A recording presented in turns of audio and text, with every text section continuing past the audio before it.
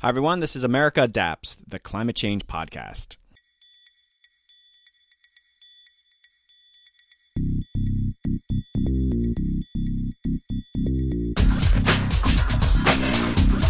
Hey, Adapters. Welcome back to a very exciting episode. Joining me today is Dr. Elizabeth Mattuzzi of the Federal Reserve Bank of San Francisco. Lizzie's latest research unpacks the ways low and moderate income communities are vulnerable to climate risks. We'll also hear about the role of housing insecurity in communities' climate vulnerabilities. Lizzie's research also uncovers awareness levels among organizations dealing with climate risk and what impacts they perceive are affecting their communities. For you adaptation practitioners out there, this is important research with many implications for on-the-ground adaptation work that you do. Okay, upcoming episodes, we'll discover how Colorado is approaching climate adaptation. Also coming on is Dr. Michael Mendez from the University of California at Irvine, where we'll discuss how climate change will drive migration from Mexico northward, and also the impacts of climate change on the LGBTQ community and ways those groups are responding.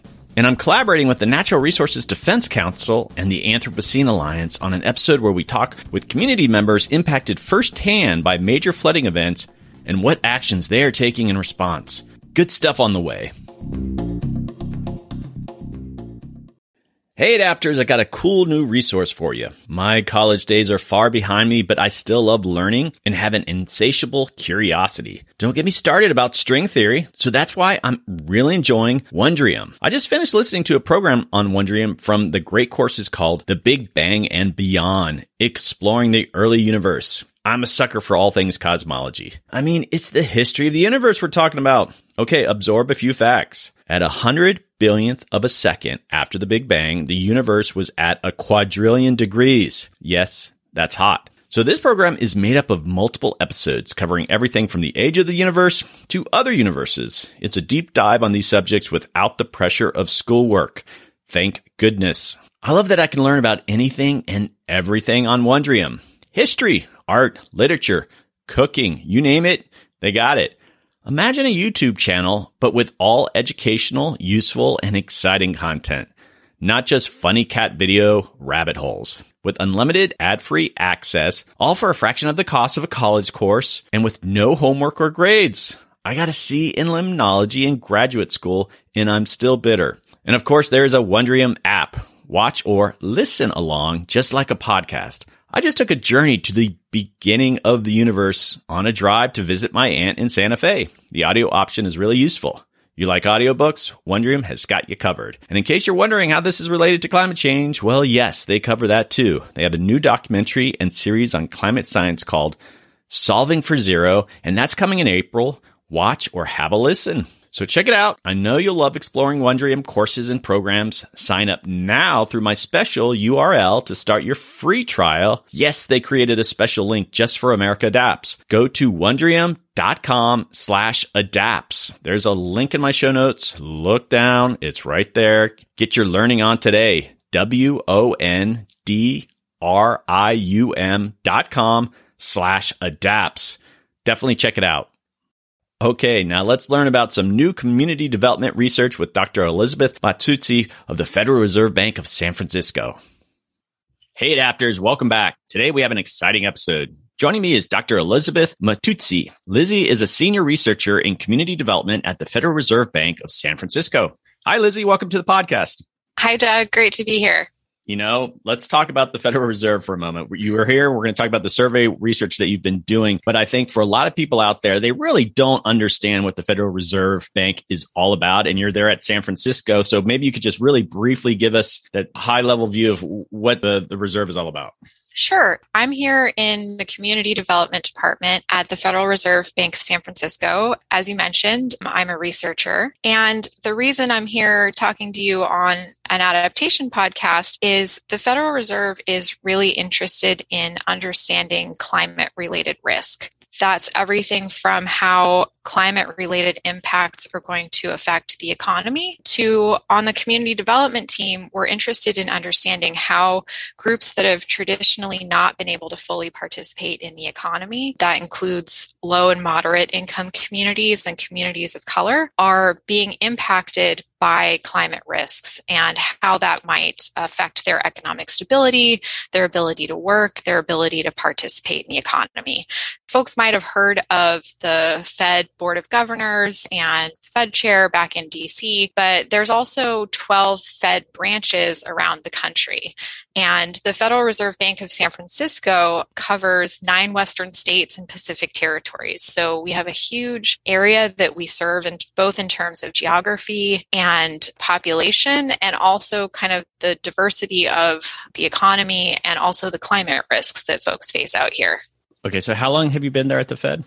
I've been here since 2017. I mean, we're going to get to the survey and some of the other things, but I do like to kind of dig into the background of my guest. And, how did you end up working at the Federal Reserve? I mean, what's your academic background, your sort of professional background? Yeah, before I was at the Fed, I spent 7 years at Berkeley. I was a PhD student and a postdoc, and I was working more on the climate mitigation side and trying to understand the relationship between land use and regional governance and regional sustainability. I was looking at a climate law in California that some of your guests will probably know about, SB 375, which really tried to link up how land use planning, particularly housing, is part of regional transportation planning. So basically trying to make sure that as they plan transportation investments in the state, that they're also doing transit-oriented development so that sprawl doesn't kind of overtake those, emissions goals. I looked at how metropolitan planning organizations worked with cities and counties to try to encourage them to plan for denser housing. And then I also, in my postdoc, looked at federal sustainability planning. So there was a program called the HUD Sustainable Communities Initiative, and it had this regional planning grant that kind of, for the first time, gave an incentive for regional agencies to work with cities and counties on broader definition of sustainability. Maybe it's just academics who define sustainability this way, but both in terms of social equity, racial equity, regional economies, can people afford transportation? Can they afford housing near jobs? And also the environmental piece. So that's what I did immediately before joining the Fed and turning more to the kind of adaptation and resilience side of the work. I also, in my past, interned at the California Air Resources Board. So the folks who are passing California's climate laws got to work up close with them as a student, and also spent a little bit of time at Green for All, which is a climate and racial justice advocacy organization. Took a, mostly academic path here, but very excited to kind of be a researcher in a policy space. Okay, so you mentioned at Berkeley, you mainly were on the mitigation side. And sustainability, I know there's sort of overlap, but when you went to the Federal Reserve, was it clear when you started and when you took the position that you would be pivoting directly into adaptation, or did that sort of come after a little bit of time? When I started here, our team in community development was very focused, and we still are, on healthy communities and kind of healthy and resilient community. When I started, we were participating in an initiative called SPARK, which some of your listeners will be aware of, the Strong, Prosperous, and Resilient Climate Community or Climate Challenge. That was, in my mind, it was some of the alumni of the HUD SCI experience who were putting together a philanthropy-driven cohort of about 6 metro areas to do climate and racial justice work. And then it ended up having a big focus on anti-displacement efforts, because it turns out, and I'm previewing what came out of the survey, there's a big link between folks' housing stability and their financial stability and their ability to adapt. So that's a big part of our work and was kind of the main set of focus when I got here. But then we also, around the time I started or early in my time here, I worked with your frequent guest, Jesse Keenan, who came and did a visiting scholar period of time with our team. And together we looked at climate adaptation and resilience and the Community Reinvestment Act, which I don't want to go into too much detail on the report we did at that point. But basically, the idea was, one of the reasons we have a community development function at the Fed is that the Community Reinvestment Act from the 70s, which was trying to address lending and mortgage discrimination at the time, requires that banks invest in the communities that they take deposits from. And there's lending, investment, and service tests. And sometimes that takes the form of grant making. Sometimes it's investment that they get a return on. But, banks have these assessment areas that they have to make sure they're participating in, making sure that low and moderate income communities have access to financial services and other beneficial things. It could be a grocery store, something like that serves a low income community. But there really hadn't been a lot of conversation about how CRA connected to climate adaptation. And I think our assessment unofficially, and maybe this would be a good time to stop and say that I'm speaking for myself and not for the Fed today, that low-income communities and communities of color face climate risks, but there hadn't necessarily been any connection with the CRA previously. We did a couple things at that point in time, which was first we looked and said, is there an overlap even between, places that are experiencing climate risks? And we used a rough measure of had they experienced a federally declared disaster in a county where there were low-income census tracts. And we found that, in fact, there is a big overlap between low-income communities and the areas where CRA activity is supposed to be taking place. And then we also, we interviewed folks at the Fed and the FDIC and the OCC who are actually on the supervision side and asked them, have you ever heard of, not just disaster related activities for CRA, because there has been disaster recovery work as part of CRA, but are any of those recovery efforts part of transformative adaptation and resilience? Or have you ever seen just plain adaptation work that helps low income communities that banks have put in for consideration for CRA credit?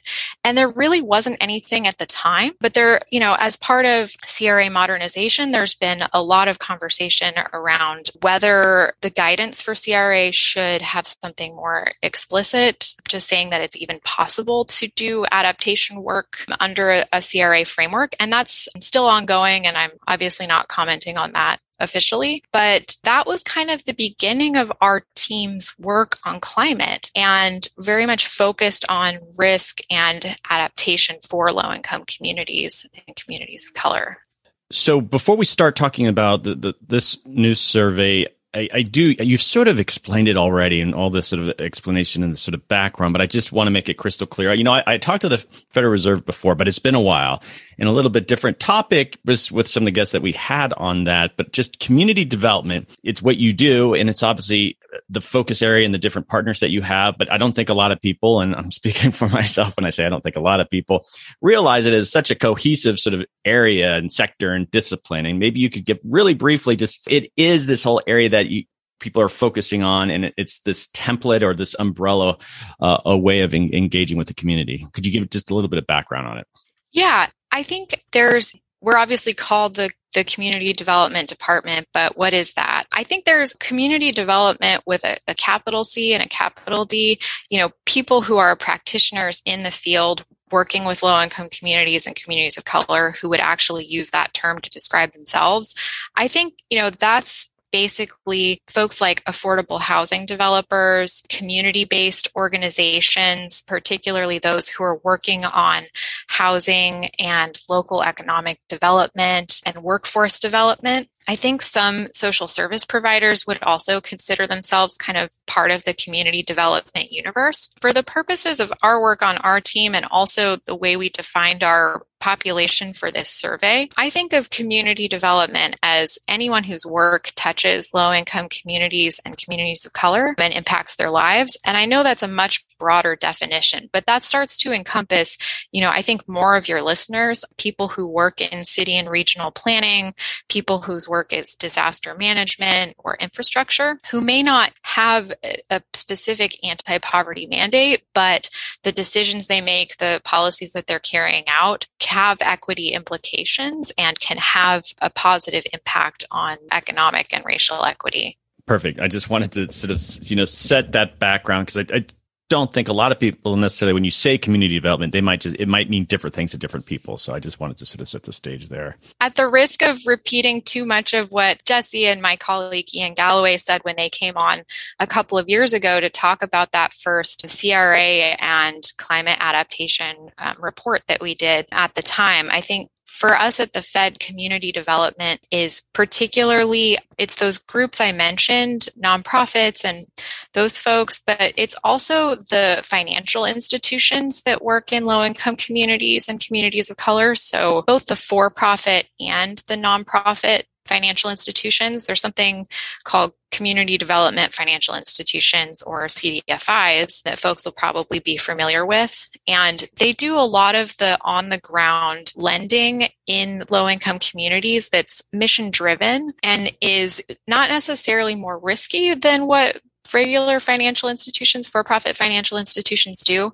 It's higher touch, it's lower volume. And in being sort of mission driven, there's just a lot more moving parts. So it's all of those different folks on the ground in those communities. All right, let's talk about the survey, and if you could give even the name of the survey. And I just want to start off with, what is the survey about? And then why did you do the survey? And you sort of talked a little bit about that, but let's just kind of jump into that. We're obviously not going to go and break down the results, kind of a page by page kind of thing, but just giving people a sense of what you were trying to do with it. And then we're going to talk about sort of the results and what it might mean for other people outside the Federal Reserve. But yeah, could you just kind of break it down for us? Great. Fast forward a couple of years from where our team started out with our climate adaptation and resilience work. There's a much larger focus on climate-related risk, as I mentioned, at the Fed in general, and particularly at the San Francisco Fed. I think there's been, as we've heard about on the show, a bunch of headline-grabbing disasters. Suddenly you have people who weren't necessarily working on climate-related issues before, I think particularly in the community development field, who suddenly have started, we've heard this in conversations, have started seeing this more as impacting their work and impacting their communities. And, we've had a number of events over the last couple of years where we try to explore figuring out how the community development field is reacting to climate risk and how they're addressing that in the communities they serve. But we wanted to do that in a slightly more formal way. So the survey is called Climate-Related Risks Facing Low and Moderate Income Communities and Communities of Color. It's a little bit long, but we did this last year with the intention of really finding out who folks in the community development field, how are they feeling about climate-related risks to the communities they serve across the Western U.S., across the different sectors that we think of as being part of the community development field. So nonprofits, philanthropy, local government, financial institutions, university partners, a real broad swath of folks whose work touches the lives of low-income communities and communities of color, and find out not just what types of climate shocks and stresses are they seeing, because that's going to be different everywhere. In one state, it's going to be fires, in another state, it's going to be drought, or, there's going to be an overlap. But what do they see as the exacerbating factors that make it hard for traditionally marginalized communities to react and to adapt and to be resilient? And what do they see as kind of the obstacles to doing resilience work in those communities? And just, are they even paying attention to this? Are the assumptions we have that everyone is thinking about this now even correct? Okay, so you sent it out, and maybe you could, I'm trying to think, you don't necessarily have to list every group, but just the total number of respondents. And so people have a sense of like who you were ultimately serving in the sort of the region. So I know it's all these Western states, but some like states, I guess, were more represented than others and probably closer to population and such. But like, who was responding, and like, were you happy with the response? Yeah, so we sent this out through our team's network, and we encouraged the people that we sent it to share it with their networks. So it's a convenient sample. It's what you call a snowball sample, but it really helps us understand the networks that we do research and engagement work with, because that's kind of the core thing our team does, is kind of bring data to the CRA conversation and the community development conversation and help those folks connect with each other to help generate investment and partnerships that can support community development work. So we were actually really excited to receive over 250 responses. We had 253, and they were from across the 9 Western states that we serve. So Alaska, Arizona, California, Hawaii, Idaho, Nevada, Oregon, Utah, Washington, and also Pacific territories, American Samoa, Guam, Northern Mariana Islands. Yeah, like you said, there's obviously a weight towards the bigger states like California because there's just larger population, more organizational density there. But a number of organizations cover multiple states, and we were really excited to have pretty solid coverage across our geographies. I want to dig into the survey. When you've sent this out, and obviously there are questions related to climate risk that they needed to answer, do you have a sense, even as you were developing the survey, how these kind of groups that you would think would respond to this think about climate change? Because I guess what I would get at is that some groups maybe think they know more about climate change than they necessarily do. And I even say that from maybe a technical, or there's this sort of a general way of like climate change. It's this threat out there. But when you were developing the survey and you're kind of sending it out, did you feel pretty confident the respondents were going to be able to, I guess, answer climate related questions in a way that they were actually familiar with it? Yeah. So I think we were assuming that we could be getting responses that reflected anything from a very strong level of knowledge, because there are a lot of community development organizations that do have an explicit focus on climate. And about a third of our respondents said that one of their primary organizational focus areas was climate or environmental justice. But we also were just open to the idea that, maybe they're working at the food bank, maybe they are a local nonprofit lender or for-profit lender, and this just isn't really on their radar except for what they've been seeing in the headlines. So we were actually fairly surprised and, interested to hear that about 90% of our respondents said that climate risk is something that's affecting the communities they serve right now, not something they see as being out there in the future. But majority of them, 80-something percent, 81%, said that the communities that they serve are not well prepared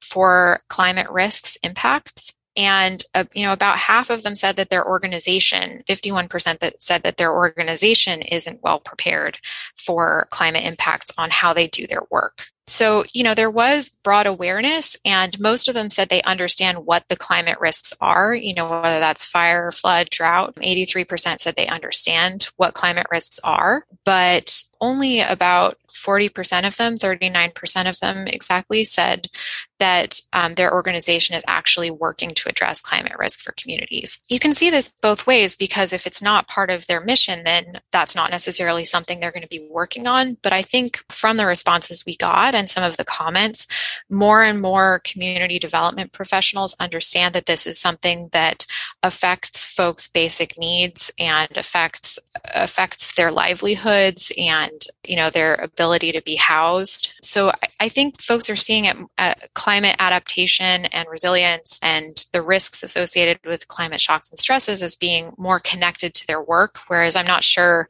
they would have 5 years ago or more. All right. So, I'm looking at your summary results too. That's some of the numbers that you've just picked out. And I just think it's very interesting that, you'd mentioned over 1/3, 39% said their organization is working on climate related risks, but then 90% they're being impacted already. And then 81% feel that their communities they serve are not well prepared. And so there's quite a huge gap there between 39% and 90%.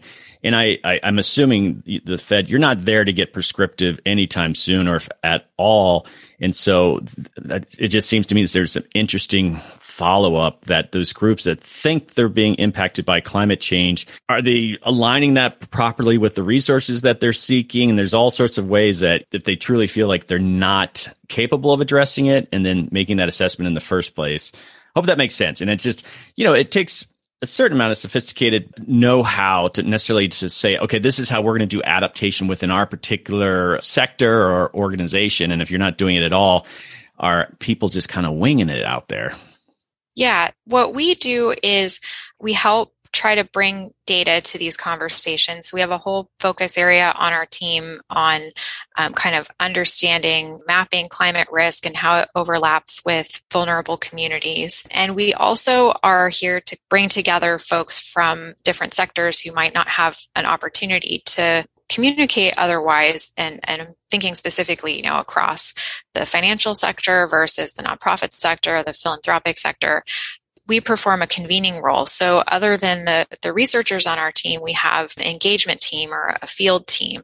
And they are the ones who kind of go out in these particular regions, Pacific Northwest or Northern California, Southern California, or in Nevada and Arizona. And they try to figure out, what are people working on, and, how can we help catalyze those efforts without, as you said, being prescriptive about policies. So we are definitely not here. We don't fund anyone's work. We're not prescriptive about what technologies, particularly on the climate mitigation side, and we're not even prescriptive about what policies on the climate adaptation and resilience side. So it's really our job to lift up what kind of is perhaps going on in another geography that folks might not be aware of, and to help foster the connections that can help folks do adaptation and resilience work and kind of bring data to that conversation. I just had Lori Schumann on and talked about affordable housing and climate change. And one of the questions I asked her is that there are a lot of affordable housing activists out there, and many of them aren't even thinking about climate change. That's what her group does. That's what she does. And there's increasingly, it's so relevant. But I just wondering that too, in these groups, was there any anecdotal feedback that you got from the respondents saying, well, why are you asking us about climate risk? We've got other bigger fish to fry here. Was that, or were they so targeted in your network that they would probably going to know something and be positive about climate change in the first place? See what I'm getting at though, is like within community development, there's probably a lot of people saying, well, we don't have to worry about this. Yeah. First, Lori's wonderful, and we've had her speak at Financial Innovations Roundtable that we hosted last year, and I'm really looking forward to listening to that episode of the podcast. I've not done so yet. Okay.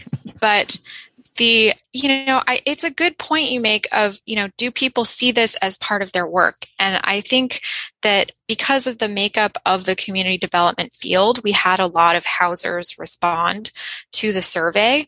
And I think it's something that they're thinking about. When we asked what are the things that are exacerbating climate risk for low-income communities and communities of color that you serve on the ground, the biggest thing that came up was a lack of housing options in resilient areas. So I think people in the field are making that connection between the displacement risk that people face, between the loss of housing stock in very dramatic fashion from fires in the West in recent years, and the work that they're doing.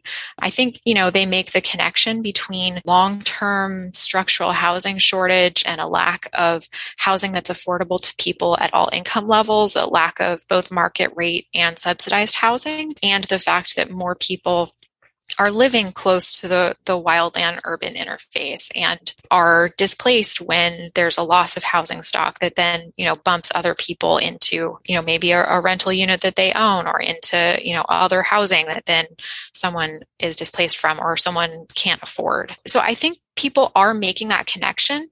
But there was also, in our results, people saying that the other biggest factor besides a lack of housing in resilient areas that makes it hard for marginalized communities to adapt is just a lack of savings. And when we asked, what are the barriers to policy action in these areas, it was a lack of people being able to focus on this issue because they're trying to meet their basic economic needs, like putting a roof over their head or putting food on their table.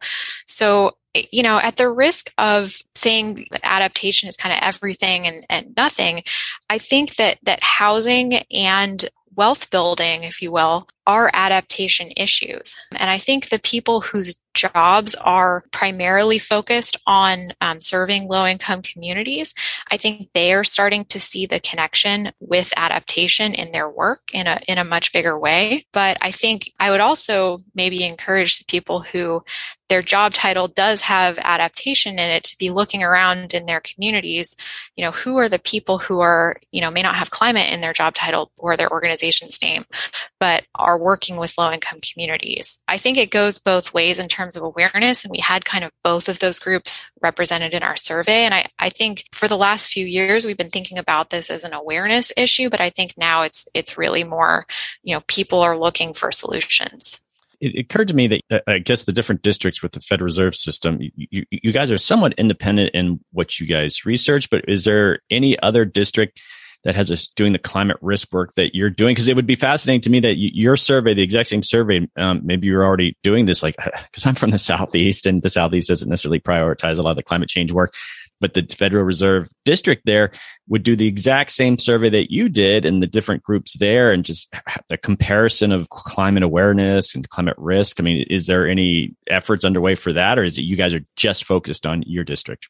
We are independent, but we do talk to each other, at least across the community development space and particularly the community development research space. And I think it is more early days in some ways for other districts, but I think there's longer standing work even than our work on climate on disaster resilience and disaster recovery across the system. And particularly looking at a small business disaster recovery is something that the New York Fed has led on. And they've also been leading on, how the solar industry relates to community development. But I think in Dallas or Atlanta, they've been looking for a long time at disaster recovery. And I wouldn't be surprised to see kind of more emerging research on adaptation and resilience, or even kind of a version of the survey we did come out in some other regions in the coming years. One of the points I want to highlight that you asked about is it seemed like a universal answer that groups are giving is that they have a lack of resources to address these issues. And how do you, when you get those respondents back, because I have a long career in nonprofit work, I've worked overseas, and it seems like you go to any meeting, anywhere that going around the round table, what's your biggest problem? And it's the lack of resources. So it doesn't even have to be climate change. It's just, there you go. It's a sector that's always saying we need more money to do what we're doing. So how do you parse into that feedback to sort of say, all right, well, we know you need more resources, but how does that reflect your ability to address climate risk? I hope I'm asking that right, because to me, for them to say lack of resource, it's not really giving you much information. Yeah. And I totally understand that. And I think, that's always going to be the response, is that there's a lack of funding. And indeed, when we asked people, what's the biggest holdup to your work here? Like, obviously funding came to the top. And then also this idea that we were talking about of people have basic needs. There's Federal Reserve research that suggests that most Americans would need to borrow or sell something to cover an unexpected $400 expense. And you can imagine, that if you have to evacuate for a week, or you have damage to your home because of a fire, or you have a loss of income because businesses were shut down during an emergency, or just your utility bills are increasing over time because of an increasing number of high heat days, that those kinds of financial issues are going to become front of mind. I think it's not just funding. I think, people had more nuanced answers and, we prompted them here, but then it seemed to resonate, and especially in their comments. It's not just about funding. It's about things like collaboration and about capacity. There's especially in smaller and rural places that particularly need adaptation funding, there's just a lack of capacity in the public sector to even apply for competitive grants. Sometimes, folks were telling us about funding sources. There's just a lack of applicability. You can imagine, grants for particular types of adaptation activities, and you're sitting there in Alaska and you're like, we're dealing with village relocation due to permafrost melt. And most funding sources do not have that in the headline. They told us in their comments about siloed sources of funding. It takes extra capacity to cobble together different funding sources to kind of accomplish an overall adaptation picture. Or there's just a lack of funding for building out nonprofit capacity, which can often, be the difference between successful program implementation and, meaningful community engagement. And one of the results that we found was, in terms of what kinds of collaboration is going on in communities, folks pointed out there isn't a lot of collaboration coming from financial institutions, whether it's the nonprofit or for-profit, CDFIs and banks. I think they're not aware of this as much as an issue that they could be involved in. You're right. It's not very helpful to just say that there's a lack of funding, but hopefully we can lift up some examples of where folks have been able to leverage funding or issues to be aware of as new sources of funding come down. Having flashbacks of being at those meetings and just hearing that same response. I'm like, oh, okay. All right. I want to talk a little bit more about the survey, but I want to move on to some other subjects. But what do you do with this information now? You obviously got it back. I'm sure you're just like, all right, I have to dig into this. But how do you make this information relevant, I guess, to your community development partners, like, I guess, coming on podcasts and talking about it? But what sort of happens now? Yeah, the next phase for our team in community development at the SF Fed, taking these survey results, is we're doing it over, the coming year. We're doing a series of industry focus groups within the community development field. We have one coming up with CDFIs, and we're going to be looking at organizing one with folks who are focused on workforce development. But we held one in the fall with affordable housing developers and, asking them, what are the issues for you around climate risk in marginalized communities, and how is climate risk impacting the way you do your work? And, it was an interesting conversation where they're saying, we obviously want to make the new low-income housing units, subsidized affordable housing units that we're building, resilient and energy efficient, just to save folks money and because it's the right thing to do. Current way the system is set up is the low-income housing tax credit, or the LIHTC program. In states, say like California, there are cost per unit rules that you get more points for having a lower cost per unit. But of course, you have these adaptation measures that add to the cost of housing production. So that's an example of something that we've been hearing and that we're puzzling on with folks in that industry. There's also, we're interested in, in the communities we work in, looking at how are folks figuring out how to do investment without displacement. One of the things we learned from the Spark experience is, if you have adapters out there working on planting street trees and making parks more accessible and building regional trail systems and that double as, kind of floodplain protection stuff, what are you also doing to reach out to the folks who either build or preserve subsidized affordable housing and the folks who work on tenant protection issues and anti-displacement issues to make sure that, as we are encouraging people to get more involved in adaptation and resilience measures for communities, that as those, perhaps make communities more attractive, that they don't further marginalize people who already have a hard time affording to live places. So those are kind of some of the groups that we're talking to and some of the issues that we're chewing on. This is some language I actually got from the report, and just tell me if you don't recall it specifically, but you've probably heard a variation of it, is federal investment in infrastructure and other measures that mitigate disaster impacts on safety and property can save $6 or more in recovery spending for every dollar spent, while at the same time creating jobs and supporting local economies. And so I know the Fed Reserve, now I know, is like it's an army of economists. They think about these things. They put these numbers out. That is very compelling.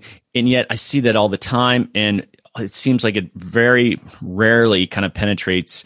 And you're not here to prescribe policy. I get it. I'm not putting you on the spot for that. But when you have this kind of information, do people, these economists, actually believe this? Because it seems like it'd be a no-brainer for local governments, business, everyone to say, we are going to do these investments because it's saving us money. And yet it's still so hard. Is that sort of one of those cases that you have to make within the community development? Are people receptive to that? Well, in community development, we have a more outward-facing role. We're kind of separate from the economic research that feeds into monetary policy. So, we're an army of economists and then a handful of planners and sociologists and others who focus on community development work. So I think when we're trying to change the conversation in the field, if you will, our audience in community development is more outward in terms of who we're bringing data to. And, sometimes that's translating academic research. Sometimes it's just there's good data out there on climate risk and climate vulnerability, but is it accessible to these very busy, very hardworking CRA officers, community development folks at nonprofits? Do they have access to that? And is it being translated in a way that they can actually use? So that's, I think, where our energy goes in community development. Yeah, I'm putting you on the spot of like what I want to hear. I think of like an insurance company, and they have all sorts of, statisticians looking at like this age group has this behavior and it's going to cost this much when we think of car crashes and that. And so they make sort of rate decisions based on concrete numbers. And it's all very logical and there's triggers. And it's just, well, when I see something like that, why aren't we making those sort of same decisions? And just going back to what you do is like getting back and when you're engaging with community development groups, that they have the reliability of this is what the economists really believe. And so we're going to make policy decisions. And so that sort of disconnect between what some people are saying versus actually on the ground outcomes for it must be frustrating. I don't know what I'm saying to you. I'm just like, there you go. There's your evidence. Your economists are sort of saying they're making this point for you. And it seems like it'd be easy to kind of make these policy decisions. But I guess that becomes a political decision. And that's where it gets tricky. Yeah. I think we definitely stay out of politics. We are not caught up in whatever the current legislative cycle is. I mean, I guess maybe some of the research that goes on at the Fed is going on at like 50,000 feet and we're at 20,000 feet in community development. So, I think everyone who's a researcher at the Fed is working on figuring out what is the data that goes into understanding how policy decisions are made and how the economy works and how marginalized communities are impacted by bigger level decisions. How's that going to impact their ability to get a job, to have stable prices and full employment, which is our mandate. But I guess in community development, we're more focused on this particular industry and how it helps people fully participate in the economy. So I'm going to pivot a little bit, hopefully get in safer ground here. And even though this is a little bit of politics, but there's these recent things, and you're familiar with Jesse Keenan. We did these Federal Adaptation Action Plan episodes where we dug into what those were doing. There's talk now of developing a national adaptation plan. You're not there to offer an opinion, should they do that or not, but it is like with the action plans that are out there now, do you find that that's relevant to what you're trying to do when you're engaging with your stakeholders and what you're doing with community development? It's like it's now a framework that the government is thinking around adaptation. Is it useful to you? And do you communicate with some of these government people, just, I guess more off the record, or these people that you interact with, because now there's a whole adaptation apparatus that's developing within the executive branch? Yeah, we don't advocate for particular policies, and we don't get involved when on the legislative side of things when those are being hammered out. But what we do is we work with folks in the community development field who are trying to figure out what sources of funding are coming down that are new and how they can work together on implementation of those adaptation funding sources. So just for example, there is $3.5 billion in the recently passed infrastructure bill for the Department of Energy's weatherization assistance program for low-income homeowners and renters. One of the things that I discussed in kind of in the report is this idea that there are a lot of adjacent costs that are involved in weatherization. And I think just reading probably the same sources you are from DOE, I think they're trying to, even since I wrote the report and pointed out that that's a challenge, I think they're trying to address that by perhaps having some future weatherization funding address things like electrical panel replacement or higher cost repairs, perhaps, to people's roofs, and getting more involved in some of those higher cost weatherization repairs to multifamily homes or to manufactured homes. There's this issue in the community development field of the weatherization program has always had a net savings requirement. And I think there's interest in, addressing that either through the program or through other sources of funding to make sure that as you weatherize someone's home that maybe can't afford to do the other kind of surrounding work that you might want to do? Are you making sure you ventilate when you insulate so that you don't end up with increasing the health hazards from mold? There's one thing I pointed out in the report is there's a program in Oregon called the Healthy Homes Repair Fund. It's a $10 million program for low-income renters and homeowners, and it's covering some of those costs that are not going to pay for themselves. Like the weatherization work, that's the idea, and that's a good thing that it reduces people's costs. But there's a lot of things that are adaptive measures that are really important to low-income people's finances and their thermal safety. Just a term that I learned from Lad Keith on your show. Air conditioning, fire hardening, duct sealing for smoke, purchasing air purifiers, doing mold abatement. Those are the kind of adaptive measures that are not going to pay for themselves over time in terms of someone's cost savings in the home. So it's interesting to us in community development to puzzle out, when you have these new funding sources coming down, how is that actually going to work on the ground, and what are some of the different solutions that people are exploring, and what are the things that we need to be doing to protect consumers. There's a great report out of Berkeley that I cite in the survey report about the experience that some low-income homeowners have had with the PACE program, the Property Assessed Clean Energy Program, where you have contractors who might be motivated to put in the adaptation measure that they can bill the most for, but isn't going to actually save the homeowner as much money over time. So I think it's both, how do we protect people, low-income consumers who probably, don't have a lot of time to screen contractors, and then how do we also pay for those things that may be important to health and to safety, but don't pay for themselves. There's a lot of different angles if you think about, great, there's a lot of new funding coming down for adaptation, but how do we protect consumers? How do we pay for the things that are necessary health and safety measures that don't necessarily fit within existing programs? We've talked about the survey. That's fantastic. I encourage people. I'll have links to you have different kind of resources that are available that people can dig into what you've done there. I'm curious now that you do this work, you started on the mitigation side, you're now fully in the adaptation and resilience space. How do you keep up with the adaptation? I don't know if you consider yourself an adaptation professional. Do you go to conferences? You had Jesse come in. That was probably a great learning experience, but how are you kind of staying involved with the space, because you didn't necessarily get a degree in adaptation? Yeah, that's a great question. And I guess I consider myself an adaptation researcher. The word professional I think of as the people doing the hard work on the ground to actually implement these measures. Maybe that's a little bit too harsh, but definitely squarely in the adaptation research space.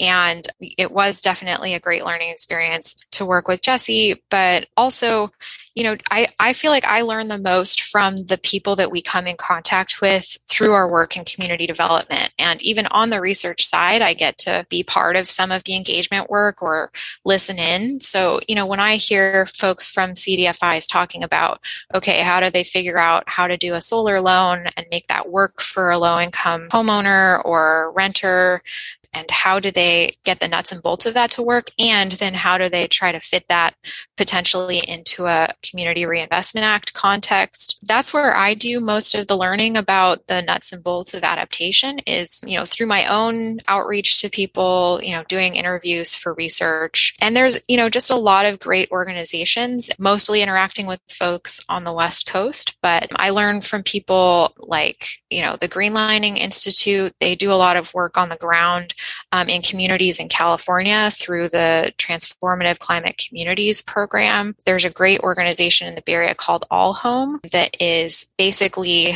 working to make sure that people who are in the very lowest income groups don't fall off the housing ladder and become homeless.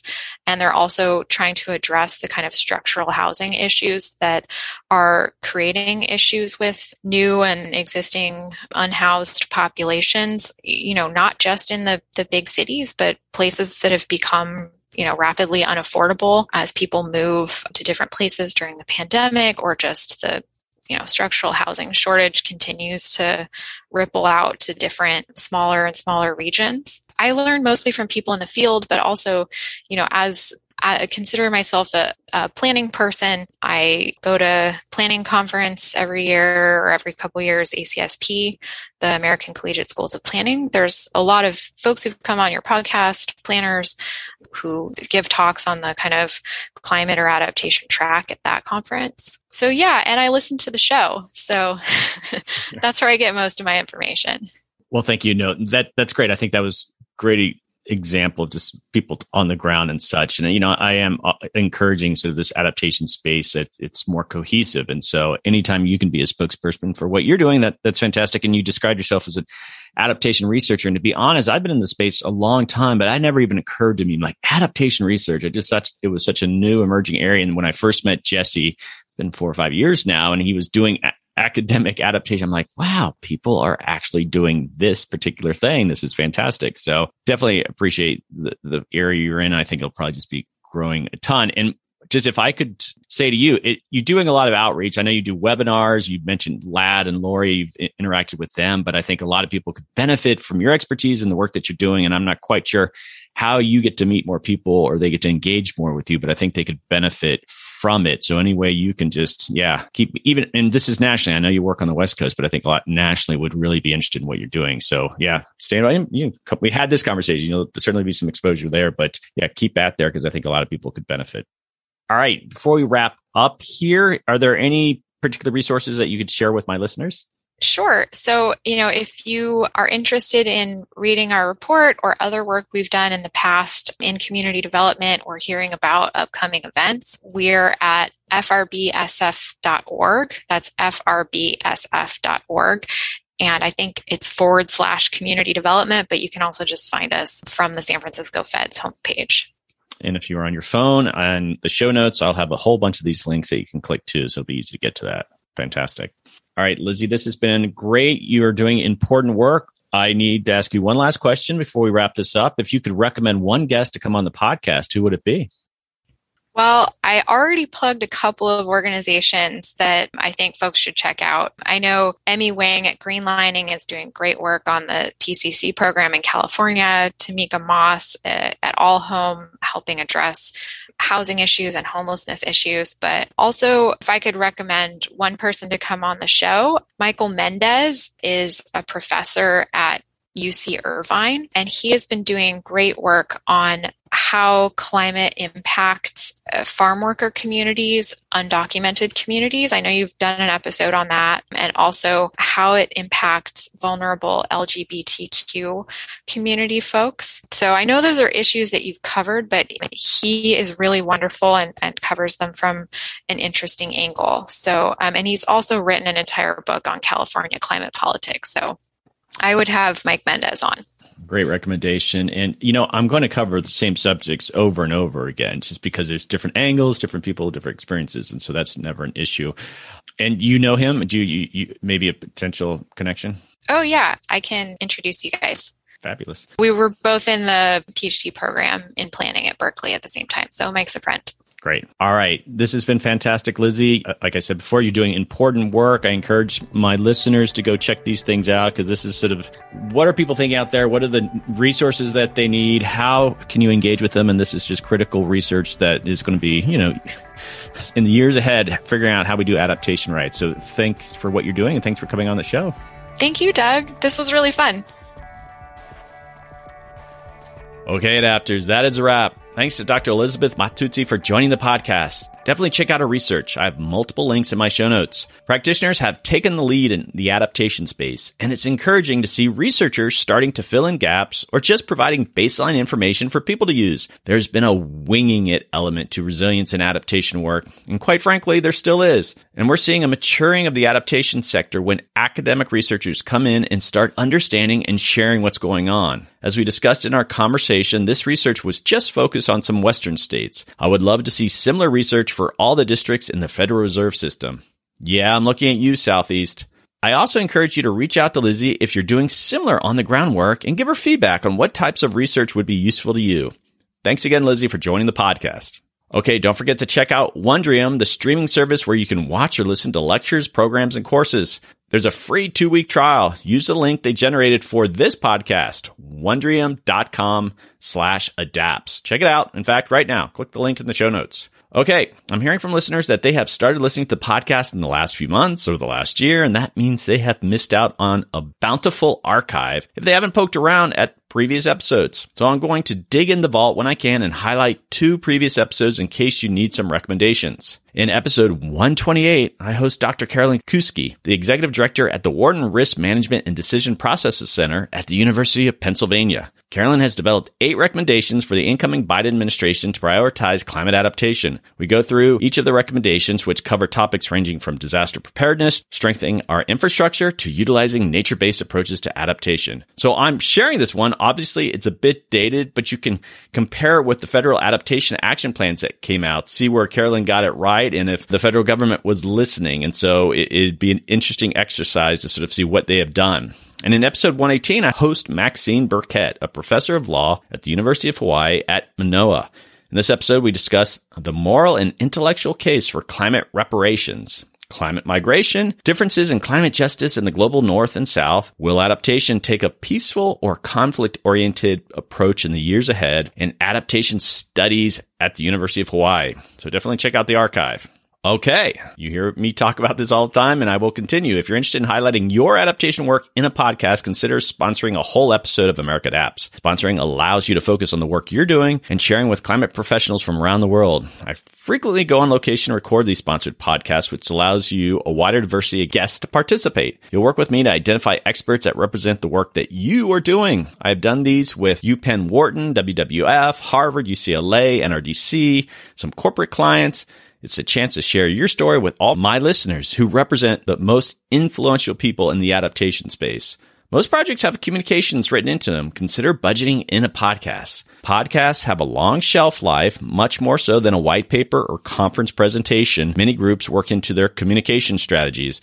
Anyone from a foundation listening to this, all right, this is for you. Previous sponsors have used the podcast to communicate with their own members, board members, and even funders. My previous sponsors have found the process actually pretty fun since there is a lot of creativity involved.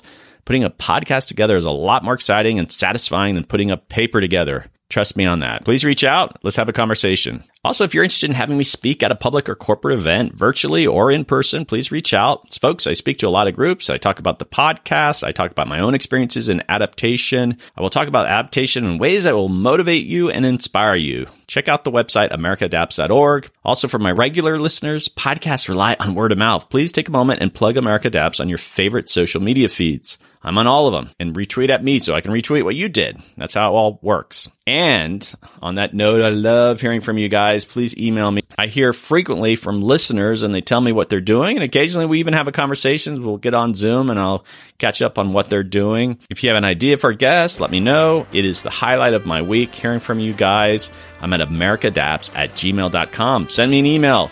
Helps me figure out who's listening to the podcast, and I like to make connections too. Okay, adapters, keep up the great work. I'll see you next time.